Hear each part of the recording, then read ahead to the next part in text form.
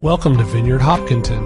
As we follow Jesus together, we experience the Holy Spirit, create a multicultural community, and pursue kingdom of God justice. Do you ever notice that church is like obsessed with food? Like all of our things are about food, right? Like it's kind of a thing. We come by it naturally though, because I think Jesus was a little obsessed with food too. So we learned from the best when it came to eating. There are so many stories in the Gospels of Jesus eating. Like he eats at surprising people's houses, he eats at normal people's houses. He invites himself over to people's houses, and he's invited over to people's houses. Like he does it all at other people's houses. Do you notice he never cooks though? I'm not saying that he couldn't. I'm just saying he chose to not, right? A lot of us might agree with that statement. I can cook, I just choose to not cook. Well, there's one story, maybe two, depending on how you spread it out, where Jesus actually makes the meal for everybody else. And that's when he feeds an epically large group of people. And so in Matthew 14, we're told that he's talked for so long that he's worried about the nutritional levels of the people that are sitting there listening to him, and that his disciples are worried about their nutritional levels. He's worried that they're going to faint if they walk home, that they won't be able to make it, because, I mean, that's a pretty long sermon if you think about it. But, like, that's what happens. They're like, I don't think people can make it home, Jesus, if you don't give them some food right now. So he has to come up with something on the fly. Thanks to a very nice, naive preteen boy, he is given a very, very small amount of food to feed a small town. And so he takes that and he says, don't worry, guys, I can do this. I got it. And, you know, again, not saying Jesus can't cook, but the level of worry that the disciples had about him doing anything around food does make you wonder a little bit, like what his cooking ability was. But he's like, guys, I got this. And so he takes it and he prays about it. He prays over it. And then he starts serving. And they have enough food out of like nothing to feed an entire village. Like it was a pretty amazing story. Like a pitiful amount feeds an entire town. Jesus didn't host many dinners, but when he did, he was prepared and he was generous. He was ready to go and he was generous. Those were the two things that I would say marked his hosting. And Romans 12:13 says, when God's people are in need, be ready to help them. Always be eager to practice hospitality. To those in the early church who would have spoke Greek, they would have heard this word hospitality. And what it meant to them specifically was that it means welcoming the stranger. So opening up your life to somebody who you don't know, who's not a part of your community, who's not a part of your life, and giving them space in your life. Not just welcoming them into your house, but giving them actual space in your life. And Rich Velotis wrote this, that hospitality is not simply the opening of our homes, it's the opening of our hearts to one another. Hospitality requires a posture of welcome. It's a way of saying that you belong here. It's a way of saying that it's good that you are here. You belong, and it's good that you're here. You know, before coming to this church, Sarah and I were in Providence, Rhode Island, attempting to start a church. And when you're trying to start a church, it is funny how much you have to convince people that you're legit, because you don't have like a pay stub to show or a building to walk them to. So you're like, no, really? I'm a pastor, wink, wink, you know, like, and you're like, no, but seriously, I'm not trying to be creepy. Just come over to my house tonight, you know, like it's actually kind of a difficult thing when you're at that stage. There's a lot of convincing to do. But we had some like really great people join us for those seasons of life. And what we would do is we were hosting like all the time. We were having people come over. And so it was pretty regular that we would do what I'm getting ready to do right now. We would have to get out the tea, you know, we would get food from the bakery down the street. Providence was like perfect for some of these things. It was like just as like hipstery as I wanted to be. It was great. We would make coffee and serve it to people. We would have bread and donuts and cookies, and who wouldn't want to come over to our house at that point, right? It was pretty awesome. And we got to do life with really great people. There were people who would come over for small group who were kind of in a good way, not in a bad way, but in a really good way, just desperate to do life together. I think of people like David and Charlie and Robert and Jane and Matt that would come over weekly to our house. There were people who became friends, like Rinma and James and Megan. We actually got to do their meal at their wedding, so that's kind of a unique thing. So I can cook, I just choose not to, right? I was thinking about this, and I remembered, like, we hosted Alpha one time at a church around the corner from where we lived. Do you know how many people showed up? One young woman walked in and saw us sitting there, and I can only imagine what went through her head at that moment. But we tried our best to host her as well as we can. I think she actually may have came twice. So, hey, that's not too bad, right? We weren't too creepy. That was good. We were able to invite her in. That was nice. We would do parties. We didn't have much outdoor space at our apartment, and so we would do parties at the park that was down the street from us. And so we'd carry all of our stuff, the grill and all the food and everything, and we'd go down, and the dog, probably, because that just makes everybody happier. And we would go down the street to this park and host parties there for people, and it was just pretty fun. I couldn't tell you, unfortunately, epic stories of, huge miracles happening. But I could tell you lots of stories of people doing something kind of extraordinary, which is that they just chose to do life together for no reason other than Jesus, right? That was the only reason that they would choose to be with us at that point in the game. And in Acts chapter 2, we're told about the early church.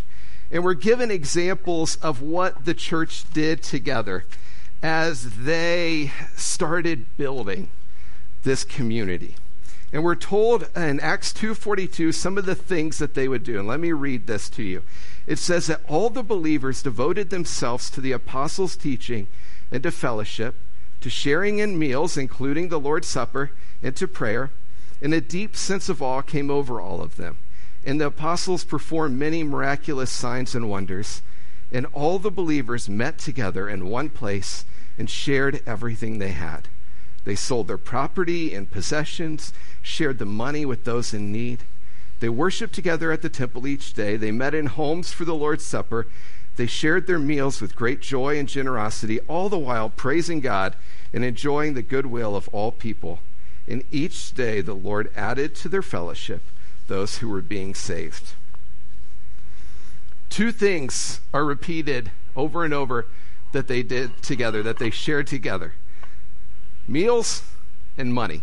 Those were the things that they shared the most often in that early church. The Lord's Supper or the Eucharist or communion, depending on your church affiliation and what they choose to call it, is this meal. It's this meal of bread and of juice, or wine, again, depending on your church affiliation, that we're called to take to remember the sacrifice that Jesus made that day on the cross. And what's interesting is that almost every single writing that we have from the first 100 years of the church, they mention taking the Lord's Supper together. Every single one. It's kind of like you learn a lot what matters to people when you see what it is that they feel like they need to document. And all of the early church writers documented that they took this meal together regularly as a part of doing life together. And you would have found a table like this with random stuff for people to drink, people to eat, and with the communion elements all mingled together, interspersed, separate, and then ready to come together at the appropriate moment to be separated when is necessary. And it's this meal that Jesus laid out for his disciples when he gathered them all together the night before he died, that he told them, do this in remembrance of me, take this meal. And it's this place where walls would break down in the early church. It's a place where everybody was equal, where everybody received the same thing, where everybody had access and could come and sit together and join together. Where tax collectors would sit next to Pharisees, where slaves would sit next to their owners and be fed the exact same food, where the rich and the poor would be joined together and they would serve each other, not just be served.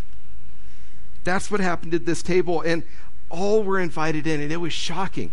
There was one Jewish historian who said that among Jews in Jesus' day, who you ate with was as important as what you ate and how you ate. Who you ate with mattered a lot.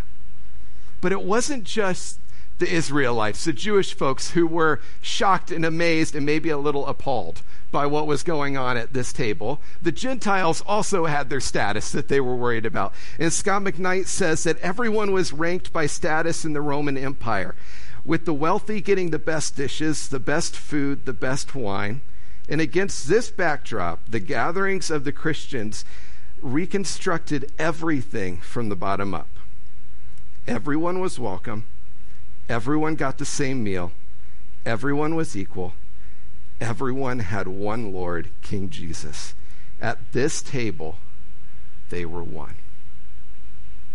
The spot that unified a group of people just starting out and following Jesus was right here, when they would take the bread and they would pass around the cup. The spot where community was made one was right here. This was the spot where it happened. You know, in verse 46, Luke tells us that they shared their meals with great joy and generosity. Generosity actually means sincere hearts, which means that it's not a numerical word. It's a character statement. Generosity isn't about numbers. It's about character, sincere hearts. As Ajith Fernando said, this signified an open-hearted attitude where there is no pretense and performance in the way that they behaved. Listen again to Romans 12, to what Paul wrote. When God's people are in need, be ready to help them. Always be eager to practice hospitality. What's powerful here, I think, is that for the early church, hospitality and generosity are so connected. They're like intertwined. It's almost like you can't have one without the other. Generosity for the early church means coming to a meal together and having room for every single person so that there's none in need. Let me read from Acts 4:32 a couple of ridiculous statements. The Bible has a lot of those, if you haven't noticed, to get us going this morning. Here's what it says. All the believers were united in heart and mind, and they felt that what they owned was not their own, so they shared everything that they had. The apostles testified powerfully to the resurrection of the Lord Jesus, and God's great blessing was upon them all. There was no needy people among them, because those who owned land or houses would sell them and bring the money to the apostles to give to those in need. Did you pick up the two ridiculous statements in this that we would probably start getting sarcastic and cynical about in our head if I was to say them out loud right now about our community? All the people were united. That's the first one. In heart and mind. All.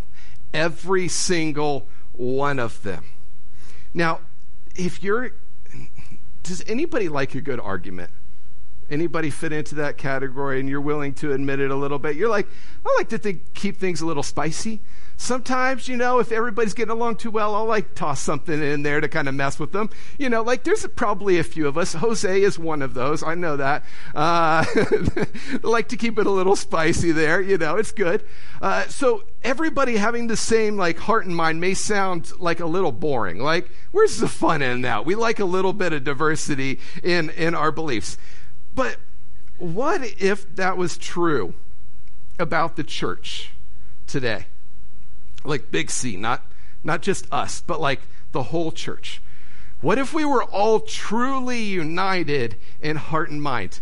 How would that affect our world? what would that change? It would change a lot of things. I'll just say that much. It would change a whole lot of things. All were united in that way. How would the world be different? The word community means to come together in unity. And Ruth Haley Barton, she's one of my favorite authors, she wrote that we, the church, are called to be unified by our commitment to be transformed in Christ's presence through the work of the Holy Spirit, so that we can discern and do the will of God as we are guided by the Spirit.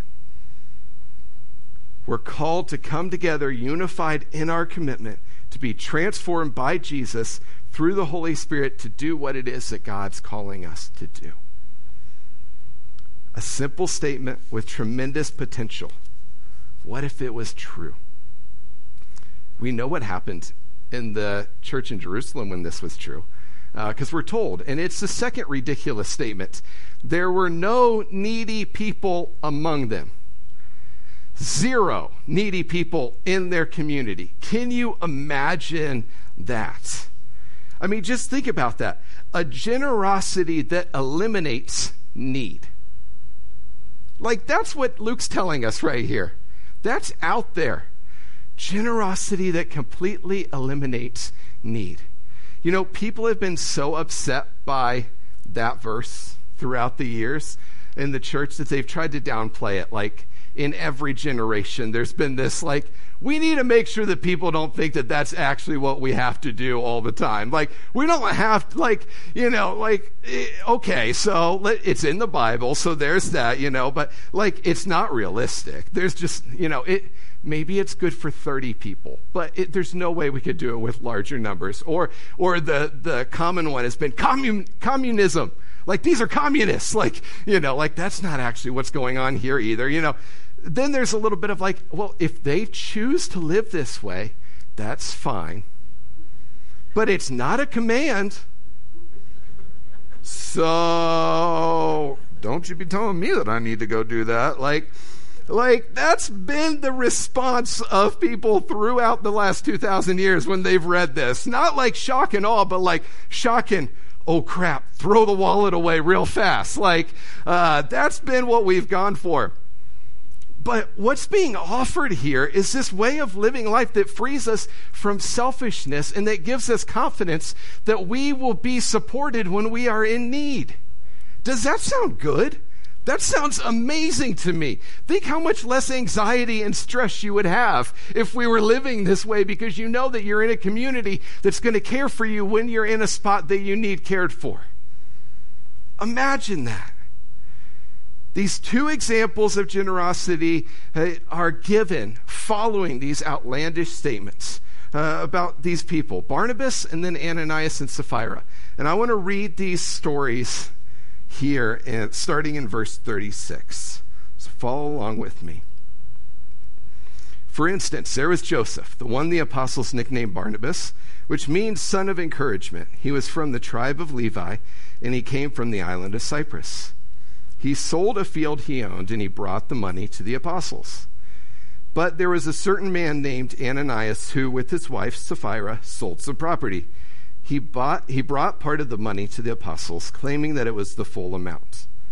With his wife's consent, he kept the rest. Then Peter said, Ananias, why have you let Satan fill your heart? You lied to the Holy Spirit, and you kept some of the money for yourself. The property was yours to sell or not sell as you wished. And after selling it, the money was also yours to give away. How could you do a thing like this? You weren't lying to us, but to God. As soon as Ananias heard these words, he fell to the floor and died, and everyone who heard about it was terrified. Then some of the young men got up, wrapped him in a sheet, and took him out and buried him. About 3 hours later, his wife came in, not knowing what had happened. Peter asked her, was this the price you and your husband received for your land? Yes, that was the price. And Peter said, how could the 2 of you even think of conspiring to test the Spirit of the Lord like this? The young men who buried your husband are just outside the door, and they will carry you out too. Instantly she fell to the floor and died. When the young men came in and saw she was dead, they carried her out and buried her beside her husband. Not one of the most popular sections to be talked about for obvious reasons. And no, I don't know how they died. And I see no following examples of this happening. So we'll just leave those ones alone, right? I do not believe that I can say something and then somebody will die. Like, this is a unique instance, and we'll leave that part where it is. But Barnabas, let's talk about him first. After this, he became a very influential figure in the church. He was the one who mentored Paul. He brought Paul with him to Antioch. He gave him opportunities to lead. He went on his first mission trip with him throughout Asia and Europe. And, you know, honestly, the only bad thing ever said about Barnabas, is that he gave people too many options, too many opportunities, too many chances. He seems like a very good guy who keeps giving people chances to prove themselves and to live out the calling that Jesus has placed on their life. He seems pretty amazing. I think we would probably all like Barnabas quite a bit, but at this point, he's just Joseph, a Jewish guy from Cyprus, a Levite from Cyprus. So what does this mean? Well, being from Cyprus implied that he was a Hellenistic Jew, which meant that he spoke Greek and that he would have kept to some Greek practices in how he lived life. And he didn't live in Israel, which meant that some of the snobbier folks in Israel would have looked down at him for the way that he was living. They would have thought that he wasn't pure enough. They would have had an issue with certain things about Barnabas. But being a Levite puts an interesting spin on this. Because in the Old Testament, we're told that the Levites are not allowed to own property. So, that's interesting, right? You know, they have to rely on, because they helped in the temple, they assisted the priests, and so they got paid, basically provided for out of what was given to the temple, as offerings to God. And so here we have Barnabas, who owns a piece of land, which means two things. One, it means somewhere along the line, his family decided, that was 5,000 years ago. I'm not sure that I need to still live by that rule anymore. I'm going to do something else. Maybe that's what it is. If they kept to that rule, though, then it means that Barnabas, the only way that he could have owned a piece of land was his burial plot, which is super intriguing to me. What if Barnabas heard about the need in the church and said, I don't have a lot, but I do have a burial plot, and so I'm going to sell it so that I can give it so that these people can be cared for? What if that's what was going on? Again, I can't prove it. I just know that those are the only two options. But the way that Luke tells us about Barnabas throughout the rest of Acts leads me to think that Barnabas was not necessarily a wealthy man, but he was definitely a generous man. He definitely was generous in how he lived. So now we come to Ananias and Sapphira. In verse 3, Peter says again, Ananias, why have you let Satan fill your heart? You lied to the Holy Spirit. You kept some of the money for yourself. The property was yours to sell or not sell as you wished. And after selling it, the money was also yours to give away. You weren't lying to us, but to God. Peter does us a favor here, and he clarifies things. The command was not there. You were not commanded to sell anything. You are not commanded to give away everything. There is a need. And I'm sure it was put out there for people to give if they were able to. These people need food. They need a place to stay. If you're willing, give out of that. There was an awareness of that, but there was no pressure to give. Ananias could have given 10% of the property value, and it would have been considered generous. He could have given 5% of the property value, and it would have been considered generous. He could have given 95% and kept 5%, and nobody would have batted an eye. There was no requirement that he gives everything. So why would you lie about something that's voluntary? Why would you lie when it's not required? Nobody's asking you. They're not making you sign anything saying you gave it all. Like there's nothing, no pressure on you to give it all. The sin was not in keeping the money. It was in lying to God. That was where he went wrong. And before we go down the, purely Satan made me do it path, yes, Peter acknowledges that he was influenced by Satan. A better word for influenced would be tempted. Temptations, though, aren't choices. They're options. When you're tempted, you have an option. You have a path that you could go down. You're not forced down that path. He didn't have to go down the route that Satan was tempting him to go down. He had a choice, and he chose to go the way that he went.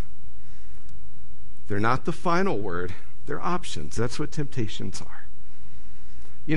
Teaching people about money, about these sorts of things, as I'm sure at this point Peter was learning, early days, not probably the best object lesson that he wanted to give on how to be generous. But it can be a little tricky. If you have kids, or if you grew up in the church, you may have had a conversation that goes something like this. You give your kids an allowance, they're younger. You're like, here you go, Marcus. Here's $5. Good job this week. And they go, oh, thanks, Dad. Now, I want you to give 50 cents of that to the church. Why? Well, because, we need to give, to God, be generous with our money. I kind of want to just keep the 50 cents. I'm pretty comfortable with that. Well, the Bible says that you need to give this money, and so, the Bible says that it needs to happen. Okay. So whose money is it? Because I just saw you take it out of your wallet. So why are we pretending like it's God's money? I don't understand where your logic is in this instance.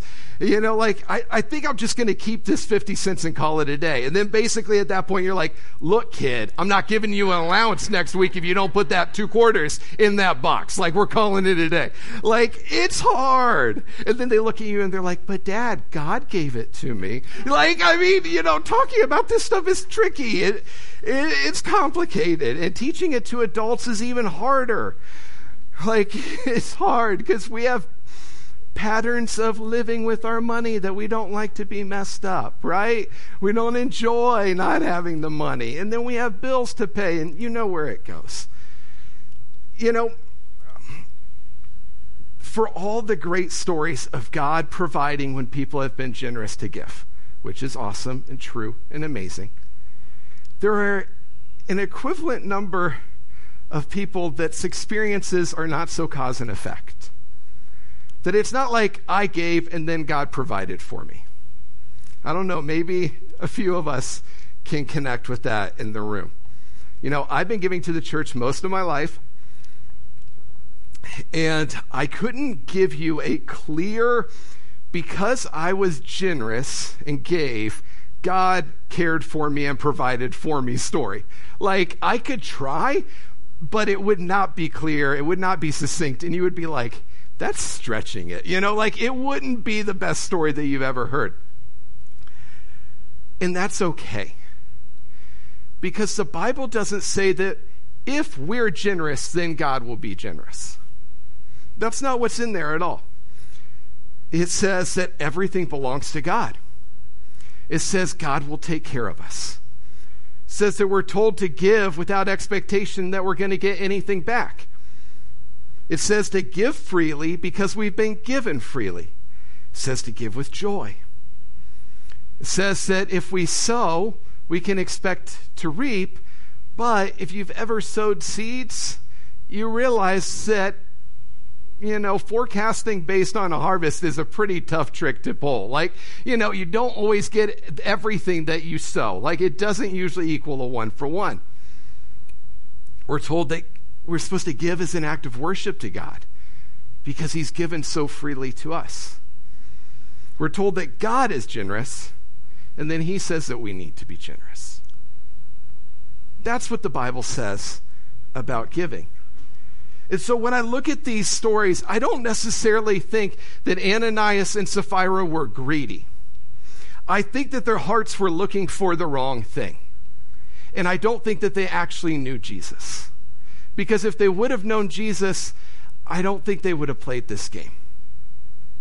I don't think that their heart was sincere in how that they were being generous. When I look at the main difference between Barnabas and Ananias and Sapphira, I think generosity and sincerity of heart is what separated the gift that was accepted and the gift that was rejected. Because one gift was given out of a desire to care for those in need, and the other gift was given out of a desire to look good in front of people that they wanted to impress. It would be easy to just stand here and say, Barnabas was stronger than them. He was just a better person than them. But I don't think we should be so quick to go down that sort of a path. Dietrich Bonhoeffer wrote this once. He said, every Christian community must know that not only do the weak need the strong, but also that the strong cannot exist without the weak. The elimination of the weak is the death of community. What does he mean? Here's what I think he means. The line between the strong and the weak is not a line between me and you. It's a line down the middle of me. Because on Monday, I might be strong. And Tuesday, I might be really weak. In January, I might be able to give generously. And in July, I'm in a place of desperate need. That's reality. That's life. That's humanity. We don't cut a line between us. We acknowledge that we are strong and we are weak, and we need Jesus, and we need the community that he's placed us in. And that's the beauty of the church, because it's a community of both strong and weak people who acknowledge that reality, who give extravagantly when they can, and who vulnerably ask for what it is that they need when they are in positions of need. Because the church at its best is full of people who aren't worried about looking good, but about coming together, unified in our commitment to be transformed by Jesus through the power of the Holy Spirit. That's the church at its best. And I love seeing this lived out. I could give loads of stories of ways that our church has lived this out, which is really fun and exciting. And I won't give all the specifics because obvious reasons, but I was thinking of things like, a couple years ago when Rob brought up that there was a church in Spain that had some needs during lockdown. And so we gathered an offering and we sent it over, and they were able to start a food pantry for their community during that time. I could give lots of examples of people providing housing for people when they were in desperate spots, of people giving to the church, and so we're able to give gas cards and groceries and pay for car repairs and help cover rent when people are in desperate spots. This was just kind of a fun, easy yes. But this year there was a high school student who was without a place to live for the last week before graduation. And we heard about it, and I was like, yes. Called up the hotel. Hey, his room's paid for until graduation. That's just fun. We get to love on people in our community in generous ways so that they can live good lives. That's great. That's what the church looks like. We want to live into that. And I think that we are a church that creates space. There's room for people to come. Not just because there's a few empty seats, but we create space for people here. I think that that's how we live. New people are welcomed in, and I see this regularly.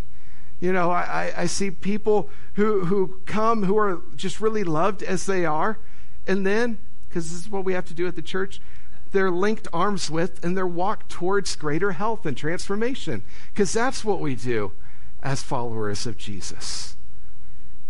This is who we are as a church. One theologian said that the most eloquent testimony to the reality of the resurrection is not an empty tomb or a well-orchestrated pageant on Easter Sunday. It's a group of people whose life together is so radically different, so completely changed from the way the world builds a community that there could be no explanation other than that something decisive has happened in history. A group of people who live so radically different that there can be no explanation other than the cross. That we worship somebody who came and died so that we could be reconnected with him, who lived again so that we are reconnected with him. And our lives are transformed because of that reality. Friends, this morning, I hope that you recognize that what I'm talking about isn't nice if it happens. It's not a secondary thing, but it's what we're called to do and to be as followers of Jesus. It's how we live out bringing the kingdom of God into our community in practical and powerful ways. So let's be a people who actively create space for people to move from me to we as the family of God. Let's live this out together. Let's stand. We're going to pray. And then we're going to worship. And then we're going to do communion. Then we're going to worship some more. And then we'll see where we go, right? Hey, it's a party. We'll see what happens.